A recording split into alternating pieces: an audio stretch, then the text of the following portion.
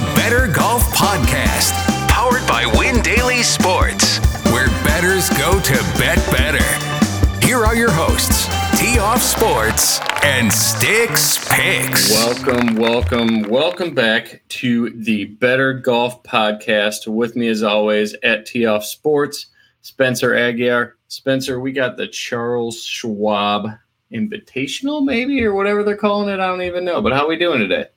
Doing well. How are you doing, Nick?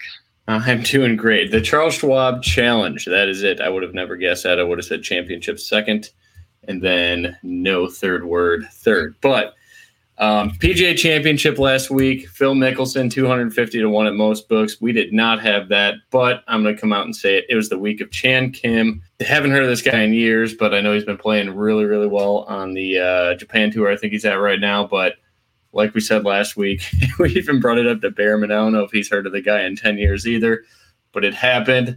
Chan Kim, top 40, the bomb of the week at plus 750 to finish top 40. We should have took him to finish top 30. He finished tied for 23rd. I just want to thank you, Chan. I'm sure you're a loyal listener, so thank you very much for that. You played your ass off on Saturday and Sunday. I think Saturday he went like one over, but he was striking the ball so damn well, and that course is playing hard. I think he shot -5 on Sunday to just put an exclamation point on it. It was a hell of a week. We'll get into it. But thoughts on Chan Kim, Spencer? We got to get the rabbit out of the hat early, or elephant in the room. I'm bad with sayings, but you guys get what I'm saying. I texted you on Sunday night after it happened, and I was telling you, people probably mention Mickelson for one reason or another. I can't imagine. I would bet an egregious amount of money that Chan Kim wasn't mentioned on any show throughout the entire industry, whether that be for a good reason, a bad reason. Like, you were the only one. So you're the Chan Kim whisperer at this point, and that is about as impressive as it gets in a top 40 market. I'm sure I got lucky, but whatever error my model had that week to show Chan Kim close enough to finish top 40 to find a value on a ticket. I absolutely love it. I hope Chan's parents or girlfriend, whatever his situation is in life, that they bet on him as well, just so we weren't alone. But that was awesome. I think that's probably, I've had much bigger hits in life, but that had to be the most random, awesome gambling story I've probably had. Just because all my friends who don't even bet golf, they're like, all right, what are you doing? It's a major. They're going to be sitting around the house and watching it. All of my friends got on Chan Kim and started making jokes on Twitter, like, how's your ticket looking and everything like that. They all took it, so it happened. The good for me last week, we'll go pretty quick. It was awesome. This is one of the best weeks I've ever had. Paul Casey, top 40. I think we got him damn near even money on FanDuel. That was an easy one. Keegan Bradley, Charlie Hoffman, Kevin Streelman, none other than Chan Kim.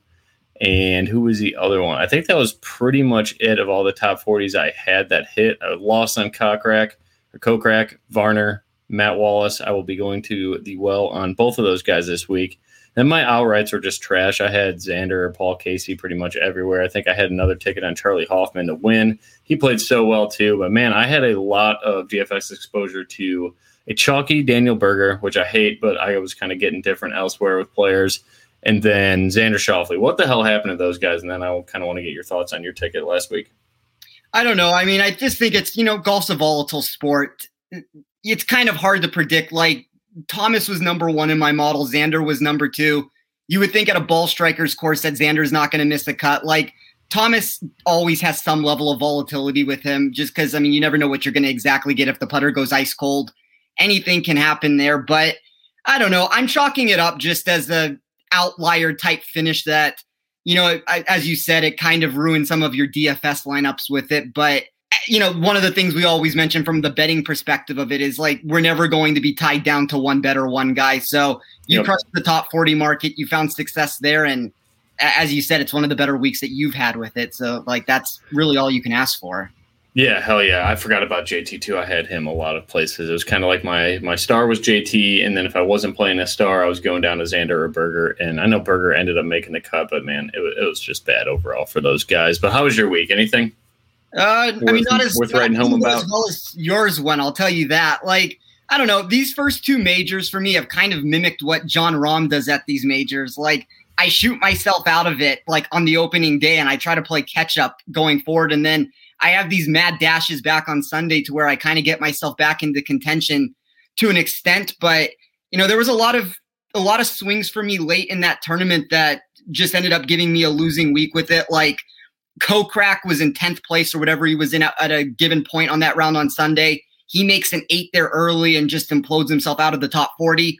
That was a 3-unit swing for me. So that's like I lost 2.80 units on the week. That's essentially what decided the winning or the losing week for me. Varner Wallace, as you mentioned for yourself, those were two guys that couldn't quite get up there. Joel Damon, another guy that just couldn't quite get there. And then I lost my big head-to-head play of Thomas over Rory. And, like I guess when you lose 1.4 units there, and that's the big one of the week that you have, it's going to be hard to make it up completely. And I didn't have any in-tournament plays. I kind of just watched the tournament. The event was a little up and down for what I thought was going on. I just figured it was one of those weeks that I didn't really want to become invested in any of the in-tournament plays. Nothing was clicking the first 2 days. On the third day, I found something which ironically would have lost, so I'm happy I didn't add it. And then the outrights, I was just too overexposed from what I want to be with it. Like I pretty much lost 1.49 units there.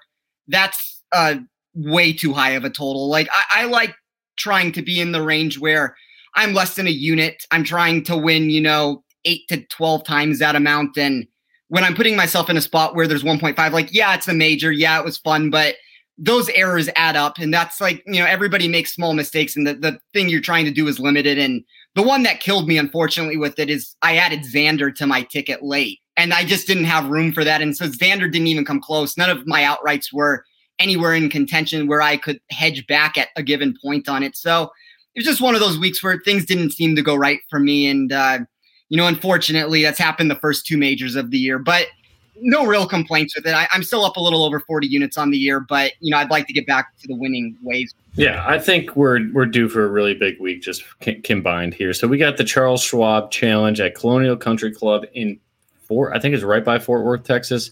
7,200 yards, so a completely different course than last year. Than last week. I'm sorry, it's par 70. Previous winners are Daniel Berger in 2020. Kevin Na in 2019, Justin Rose 2018, Kevin Kisner 2017, and Jordan Spieth 2016. So it screams ball strikers course. Honestly, I was so heavy waiting on tee to green approach and around the green. That's literally all I'm about this week. Off the tee, not very important to me. There's not a ton of trouble here. And then putting is kind of whatever. Obviously, like you want someone with a hot putter. A hot putter can always win a tournament. But guys that strike the ball well, this is a second and third shot golf course, I guess. In my opinion, that's kind of how I'm weighting it. But what are the metrics for you? Probably the same. I'm assuming it's kind of like one way to look at Colonial. There's so much course history here, and that's all it screams. Yeah, I agree completely. I weighted 6 categories this week. So I guess I have – the first 3 are all the same. It's 20%. So I have 20% on strokes gained tee to green. I want complete players, and I like getting the around the green metric included into that category.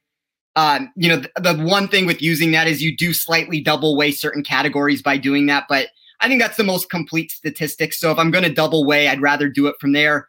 I have weighted par 4 for 20%. 40% of that number looks at par 4 scoring between 350 to 400 yards over a player's last 50 rounds. The last 60% takes into account scoring from 400 to 450. You have a few holes that stretch slightly longer than that, but you essentially get all 12 between that range. So I want to look for guys that can, get tee to green. I want to look for guys that can score on par 4s. And then the last one, which is how I sometimes split up my ball striking, is I have 20% GIR percentage and 15% total driving. So that's just 2 separate categories that I'm looking for ball striking. It allows me to get a little bit of a higher aggregate percentage than I would for just ball striking alone with that. So when I have ball striking courses, like rather than just weighing ball striking for 25%, I like kind of taking a combination of the two, making it 35%. As you said, this is a ball strikers course. I'm looking for ball strikers here. And that kind of allows me to be a little overweight by weighing 2 categories there. And then the last 2, I have weighted proximity from over 100 yards for 15%. About 90% of irons at this course come from over 100 yards. So I redistributed proximity ranges to mimic the historical trends from that. So just as a quick little recap, 13.5% of my weight for that comes from 100 to 125, 23% from 125 to 150, 27.5% from 150 to 175, 20% from 175 to 200, and then 16% from 200 plus. And then I wrapped it up with strokes gained total on Betgrass over the last 15 the last 50 rounds for 10%. I dislike using straight putting. That's not something that I'm usually going to do. I looked at bent grass over that. I think you get a little bit of putting incorporated into that. And I'd rather find guys that seem to like the grass surface. And, we're looking for people that can get hot with the putter. So find me a ball striker, find me somebody that's going to hit a bunch of greens in regulation. And hopefully we can find somebody who gets hot with the putter for 4 days. Can it be Morikawa's week? That's what I've been asking myself. He showed up as number one on my model, obviously, in a ball strikers course. That's likely going to be the case with how good he is. But let's get right into it. Top fades of the week for Spencer. I really don't have too many, but I'll get into maybe 2 or 3 after I hear from you. But yeah, let's go. Who do you got? Who are you off of? Let's say. Who do you not have? I guess this would be more of a DFS fade than anything else here. I'm off of Cameron Tringali this week. I was kind of surprised how low he was in my model. He was 42nd. Oh, I just punched an 80-1 out right now. Really? As we were talking. Yeah, I don't know. I mean, the thing is if you take away the last 2 results, it's not that bad. And maybe it's not as poor of a wager in the outright market from it. I mean, granted, it is a guy who can't seem to win on tour. So, I mean, there's always that to be said with it. But the way I view it is it's 12% ownership on DraftKings. He's 23rd place on his price tag there. He's a guy from me that's 42nd, so he's pretty much double that. I'm willing to fade that on DraftKings when 12% of people are going to play him, and I feel like I can get an edge by, going elsewhere with it. A little bit of what he did at the PGA Championship, I would say that's more of an outlier. He shot an 82 on Friday. That was about as bad as you're going to get. I mean, he imploded for a 5 or 6 hole stretch there. Yeah, I mean, that's the one guy. I don't have a head-to-head bet against him. I guess that's more of a DFS play than anything else, but I'm curious to hear who your fades are. Right now, my model loves Tringali, but if I put in recent form, he falls apart. So I don't know, maybe something's going on with that swing. I kind of just want to throw away last week as a whole to everybody, even like Phil Mickelson. Obviously, it helped him. But the week before that, what did he do? He was pretty bad at the Wells Fargo, wasn't he? Yeah, he didn't make the cut at the Wells Fargo. So that's a tournament I think everybody had really high hopes for him on. So maybe I'll reevaluate with Cameron Tringali a little bit. But I'm with you 100% on the DFS side of things. I think if he's going to be 12% owned, a guy like that in that low 8K range, definitely worth fading. And I'll just get my exposure through an 80-1 outright ticket because it looks like the rest of the market's like 65, mid-60s on him. So just value there compared to the books. Other books out there, I think FanDuel has the 80-1. But I'm fading Justin Rose. He showed up like low 30s in my model. And that's obviously I've been on Justin Rose kind of all year, especially the Masters. That was the week I really liked him. But my numbers do not like him at all. And then also another fan favorite recently, especially for DFS. Everybody seems to think this guy's a value every single week is Ryan Palmer. And then I don't even know if he's worth noting like a fade. It's a big name, or used to be a big name. No one really plays this guy or bets on that much anymore, is Ian Poulter. Those guys are just, in comparison to Vegas outright ranks, and then my model, I have way off on Justin Rose. I think he is top 15 in the outright market. Ryan Palmer is probably pretty close to that. I think he's top 20 in the outright market. He didn't crack my top 40. And then Ian Poulter, I don't think he's that high. It's just a guy I'm not going to play anything of. But thoughts on Justin Rose, Ian Poulter, and Ryan Palmer? Yeah, all 3 of those guys are technically fades for me also. Poulter's 57th overall in my rank. He's 68th from an upside perspective. So if you're looking to punch an outright ticket, that's a negative value there. Palmer's always a guy that my model seems to somewhat like. I was surprised that he was only 25th for me this week, and he hasn't won a solo tournament since 2010. Something has to be said about that, that he's not getting it done. He does jump up to 18th for me when I'm looking for upside. He's 32nd for safety, but even still, I mean, maybe at the right number, Palmer always becomes somewhat intriguing, but I have him as a negative value on DraftKings, depending on what price you can get him at in the betting market. He shows up as a slight value. And then Rose is also, I guess, a fade for me too, based off of my numbers. He's 22nd overall, but he's 30th from an upside. A lot of the things that are holding him steady for me is just what he's done. I mean, I guess the PGA Championship, I mean, if we're throwing that out, then, I mean, that makes him a little bit worse. The Masters performance was big. He has the miscut at the Valspar. And he has a first and a third here over the last 3 years, which, I do have a little bit of the course history. But as far as my model compared to him, He's a negative value on DraftKings. He's a negative value in the betting market. He's a negative value for me when I look at him compared to ownership. So he's just kind of slightly negative across the board. I mean, he's maybe more of a guy that if I was going to play him, which might not make sense because we've seen him pull out of tournaments recently and we do know that there's volatility around him, he might make a little bit more sense from like a cash game perspective on DFS, but I don't really have any interest in playing him for GPPs, and I don't have any interest in betting him on an outright ticket, especially at 28-1. Like, that number is wildly overblown. Right. I saw that. I was like, what are we doing here? All right. So it sounds like we're pretty much on the same page there. And Ryan Palmer's like damn near 9K on DraftKings. So I'm a hard fade there. Top 40s for me. Let's just keep cruising along here. All right. I got a bunch. Matt Wallace. I got him priced personally at -200 to finish top 40. On FanDuel, he's -105. DraftKings -125. So usually I know both of us don't like to take like that short of a number on the top 40 market. I did it last week with Paul Casey. I have a similar discrepancy in ranks right now as I did with Paul Casey last week. It paid off. So just because there's not like a plus number there, it's not a sexy thing to bet. I'm not going to run away from it because I feel like this one's damn near a lock. Don't go like crazy on it and bet 5 units on it. Just whatever like you've been doing with the top 40s, do that. Like I won't go more than probably 0.8 units on it just because I don't get that crazy, especially when I have this many plays. I think I have 8 or 9 this week. Usually I just have 5 or 6.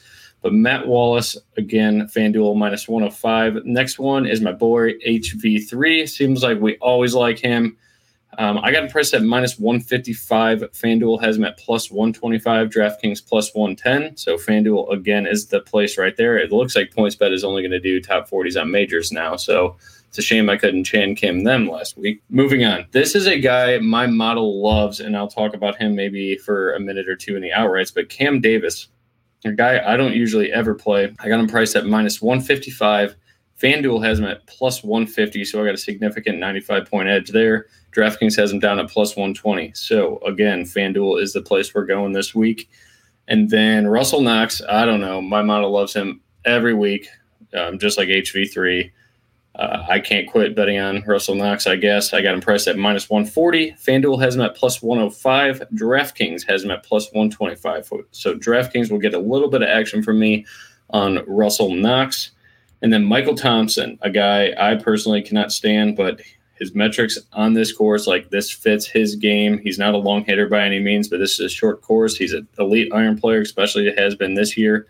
I got him priced at -130. FanDuel has him at -115. DraftKings +125. So DraftKings getting another ticket for Michael Thompson. I have not punched that one yet, so I will see what you say because just personally, I don't think Michael Thompson is an elite golfer. It would not surprise me if he didn't make the cut. Next one, I love this one. Luke List. I have him at -130. FanDuel has him at +165. DraftKings +150. So FanDuel is the place to go if you like Luke List. Next one, Johnny Vegas, your guy. Ever since you kind of talked about him, was it last week you were on Johnny Vegas a little bit? I feel like I'm on Johnny Vegas every single week. Yeah, ever since you've been talking about him, I've just kind of been looking for his name a little bit more than usual. But I had him priced at proper as -110 to finish top 40 here. So right about even money. DraftKings has a weird +138 price right now, and FanDuel at +165. So Johnny Vegas +165. And then I have to say bomb of the week, but I don't really have one this week. But he's +200 to finish top 40. That is on DraftKings. On FanDuel, he's +140. My price is dead even money. My model seems to like CT Pan a great bit this week. I don't know a whole lot about him, so I was going to kind of dive into him later. I don't think I'll play an outright ticket on him. I don't think he's got winning upside here. But CT Pan would be the last guy to round off my top 40s. He's really cheap on DraftKings.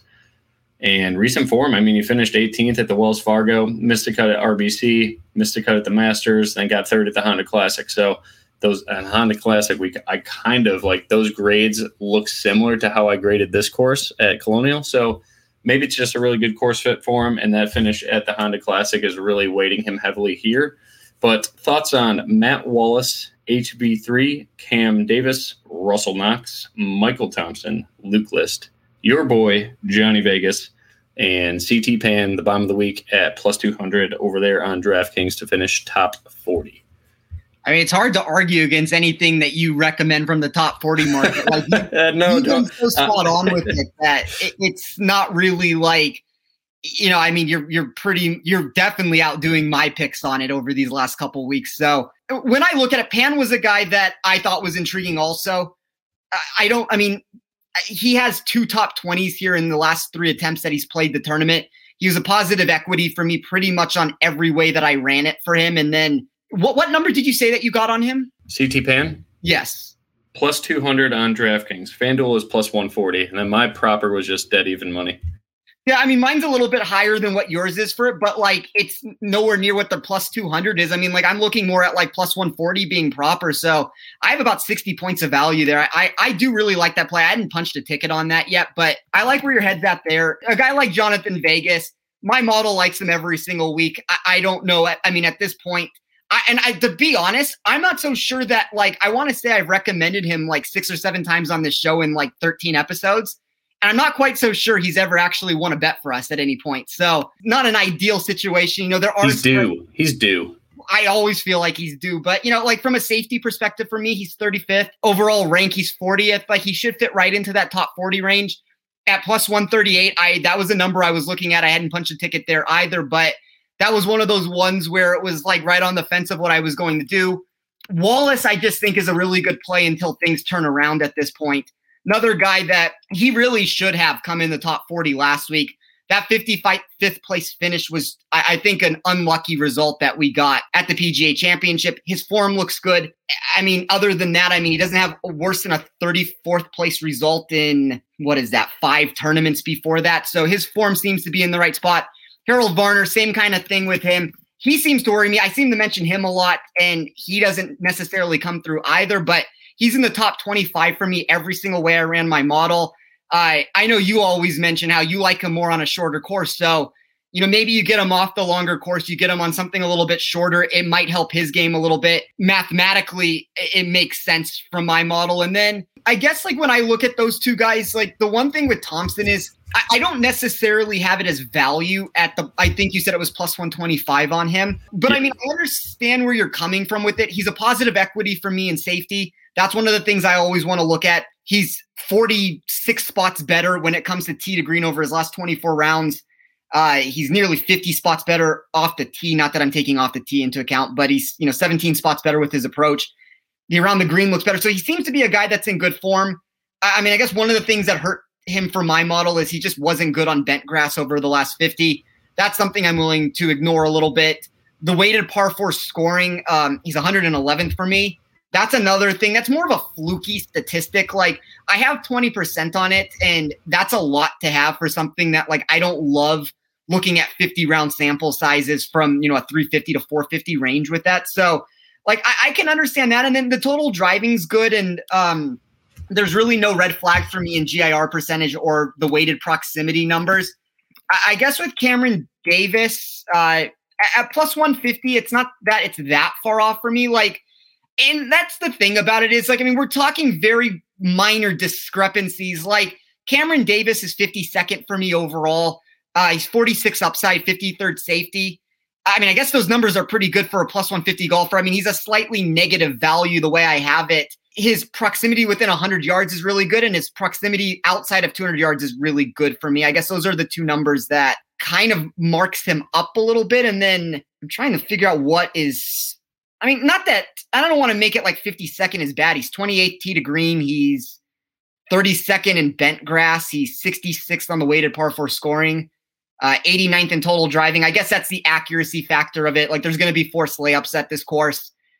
His 7th rank in driving distance might not come into play as much with it, but I don't know. Not that I dislike either one of those two guys. I think that they're very close to where I have them, but as I said to start this whole rant, like I would trust your model in this top 40 market. You're humming with it right now. Yeah, but I wanted to be talked off of Michael Thompson, so you kind of did it. So I'm cool with that. I appreciate that because I don't want to back this guy. I don't like him. I don't think he's that good. I don't think he, like, again, if he didn't make the cut, it would not surprise me at all. So I'm good with fading that one immediately. Yeah, and I mean, like maybe at like, I guess just for me, like at a different number, it would make more sense. Like if I could get, closer to plus 200, like the positive equity I have from the safety perspective is interesting. And safety is a weird way to say it because I agree with you. I think like I have him right as like a 50-50 proposition to make the cut. And that's what scares me about it is like, we're dealing in like, he's safer for me than he is from an overall rank perspective, if that makes sense. But like my model's lower on him when I just look at him overall with it, but he's about 50-50 to make the cut. So it's like, if he makes the cut, maybe you get one of those results. He's been okay at this course over the last 3 years. He's a missed cut in 2019, a 32nd in 2018, a 57th in 2017. I would say he's a better golfer now, but I don't know. I guess it just comes down to a mathematical value with it. There's just little small discrepancies with where I have it, where they should be. I mean, I think Thompson should be higher with it, and that would be my thought on those two guys. All good. All right. Let's go into your top 40. You got anybody that I missed? Yeah, I actually have a couple. I'm going back to the well on Joel Damon this week at plus 138. 23rd for me overall, 22nd for safety. That's a weird plus 138 number on DraftKings, plus 135 on FanDuel. He has 2 top 20s at Colonial in the last 3 years, and he ranks 7th in total driving in my model, added with 9th in proximity. So that's a guy that from a value perspective, I was going to go back there. I think his game's in a good form. He got a win here recently. Things seem to be clicking for him. I was a little surprised that the next guy graded as highly as he did for me because he never does. And usually I take it as a red flag, or maybe there's something that I usually miss with it that my model spotted this time. But Brandt Snedeker at plus 150. I like Brandt too, man. Let's go. All right. I just couldn't punch a ticket on him until someone else did, but he's positive for me. Yeah, and he's minus 105 on FanDuel, which, I actually think is closer to what the accurate number is on that. So plus 150 is a good value there. He gains spots for me in positive equity from safety. His form has gotten hot with 3 top 17s in his last 4 events. His metrics always improve when he gets a shorter course. And he's a world-class short game for these small greens here. And then I have 3, I don't want to call them necessarily bombs because 2 are over 200 and the other one is a little bit below that. I wouldn't necessarily classify that as bombs, but I don't think these are 3 guys that most people would initially turn to. I have Brian Stewart at plus 290 on FanDuel. That's a plus 250 number on DK. I have Troy Merritt plus 220 on FanDuel. That's plus 138 on DraftKings. So, I mean, you're looking at, 9 plus over 90 points of value there with that. And then the last one would be Vincent Whaley plus 180 on DraftKings. He's plus 165 on FanDuel. That's going to be an extremely small play for me. That is the smallest play of the 5. That is just me riding his form. He has 7 straight top 36 finishes. I don't know if that's going to be sustainable necessarily, but I'm willing to take a small little bet on it that I'm going to ride what he's doing at plus 180. He jumps 19 spots for me in safety. So that's just something I'm going to play for super small there. And then the Merritt and Stewart play will also be a little bit smaller. And then Snedeker and Damon are my 2 bigger plays for the week. Yeah, I love that. One other guy, Stewart, Stewart and Merritt are actually pretty high on my numbers, so I'm glad you talked about them. One other guy I had here is Joseph Bramlett, plus 175 on FanDuel. He's my honorable mention of the week. You got any thoughts on Bramlett? Yeah. He's coming off that 7th place finish, I think was his last tournament out there, wasn't it, with the Byron Nelson? Yeah, it is. And Bramlett and Vegas were like the 2 guys that were my honorable mentions that I didn't end up punching a ticket on, or at least I haven't yet. Bramlett, every single way I ran the model, graded out in the top 40 there. Let's go. The one problem I had with it is just, you take certain guys like that, you always wonder what's real and what's not. Miscut potential is always going to be there for players like him, but there's a lot to like. A lot of things graded out profitably, like weighted par 4 would be the one red flag I guess I have. Maybe you could take driving accuracy as being a problem. It's kind of that like Cam Davis thing to where he's going to be better with distance than he is accuracy, but high GIR percentage, good proximity numbers. Like you're able to get around some of that based off of that. So I think it's a good number for him. Okay. I think I'm going to sprinkle a little bit there, but that's probably another guy that just goes unowned in DFS, and you could take a look at that. Let's move on to outrights, and we'll get right out of here. Make it a quick show. So the outrights man, honestly, again, so many it's such a top heavy tournament. Like so much of the winning equity is just jammed up there at front with guys like Spieth, Justin Thomas, Collin Morikawa, Abraham Ancer's getting a lot of love again. Corey Connors, Berger, Patrick Reed, Finau, Neiman, Scheffler, Zalatoris. I guess you could put Sungjae in there. All these guys that are 30 to 1 or below, and then it kind of just starts to really go off the rails pretty quickly. So I don't love the outright market, especially for any of those guys. like let's say, Jordan Spieth, Justin Thomas, Colin Morikawa, they're all under, 15-1 on pretty much every sports book out there. I think for those guys, I would just bet live, assuming, maybe one of them starts slow. Like I always love Jordan Spieth in Texas. So, I'll find some sort of value on Spieth somewhere. But the outright set I did punch is Kevin Streelman, 65-1 on FanDuel. This guy is in great form. My model seems to always get him right, at least on the top 40s. I don't know if he's got winning equity here in this field, but at 65-1, I will take a chance on that. But with a guy that's just such a good iron player, Cameron Tringale, I know you're fading him this week, but at 80-1, when the rest of the market's at like 65-1 on FanDuel there, I like that a little bit. Maybe he finally wins a tournament. It should fit his game, but his recent form is pretty bad. Colin Morikawa is 14-1. If I had to choose it, I'm not going to punch that ticket. I think I'd rather just go live. Maybe his putter starts a little slow. He's 3, 4, 5 shots back after day one. Maybe I move then if we can get like closer to 20-1. Corey Connors at 23-1. I just can't get around to betting Corey Connors 23-1, but he did strike as a little bit of a value. I think I have him proper at 20-1. And then my last ticket is just Cam Davis, 131. So really the only 3 tickets I did punch are absolute bombs. So Streelman, 65-1, Tringale, 80-1, and Cam Davis, 130-1. All 3 of those tickets are on FanDuel. Any thoughts on those guys and then your outright card? Yeah, Streelman was somebody that showed up as really good value for me also. I mean, I guess like the only concern I had with him of why I didn't end up punching a ticket, just he played 4 really grueling rounds at the PGA Championship. It doesn't mean that he can't continue it.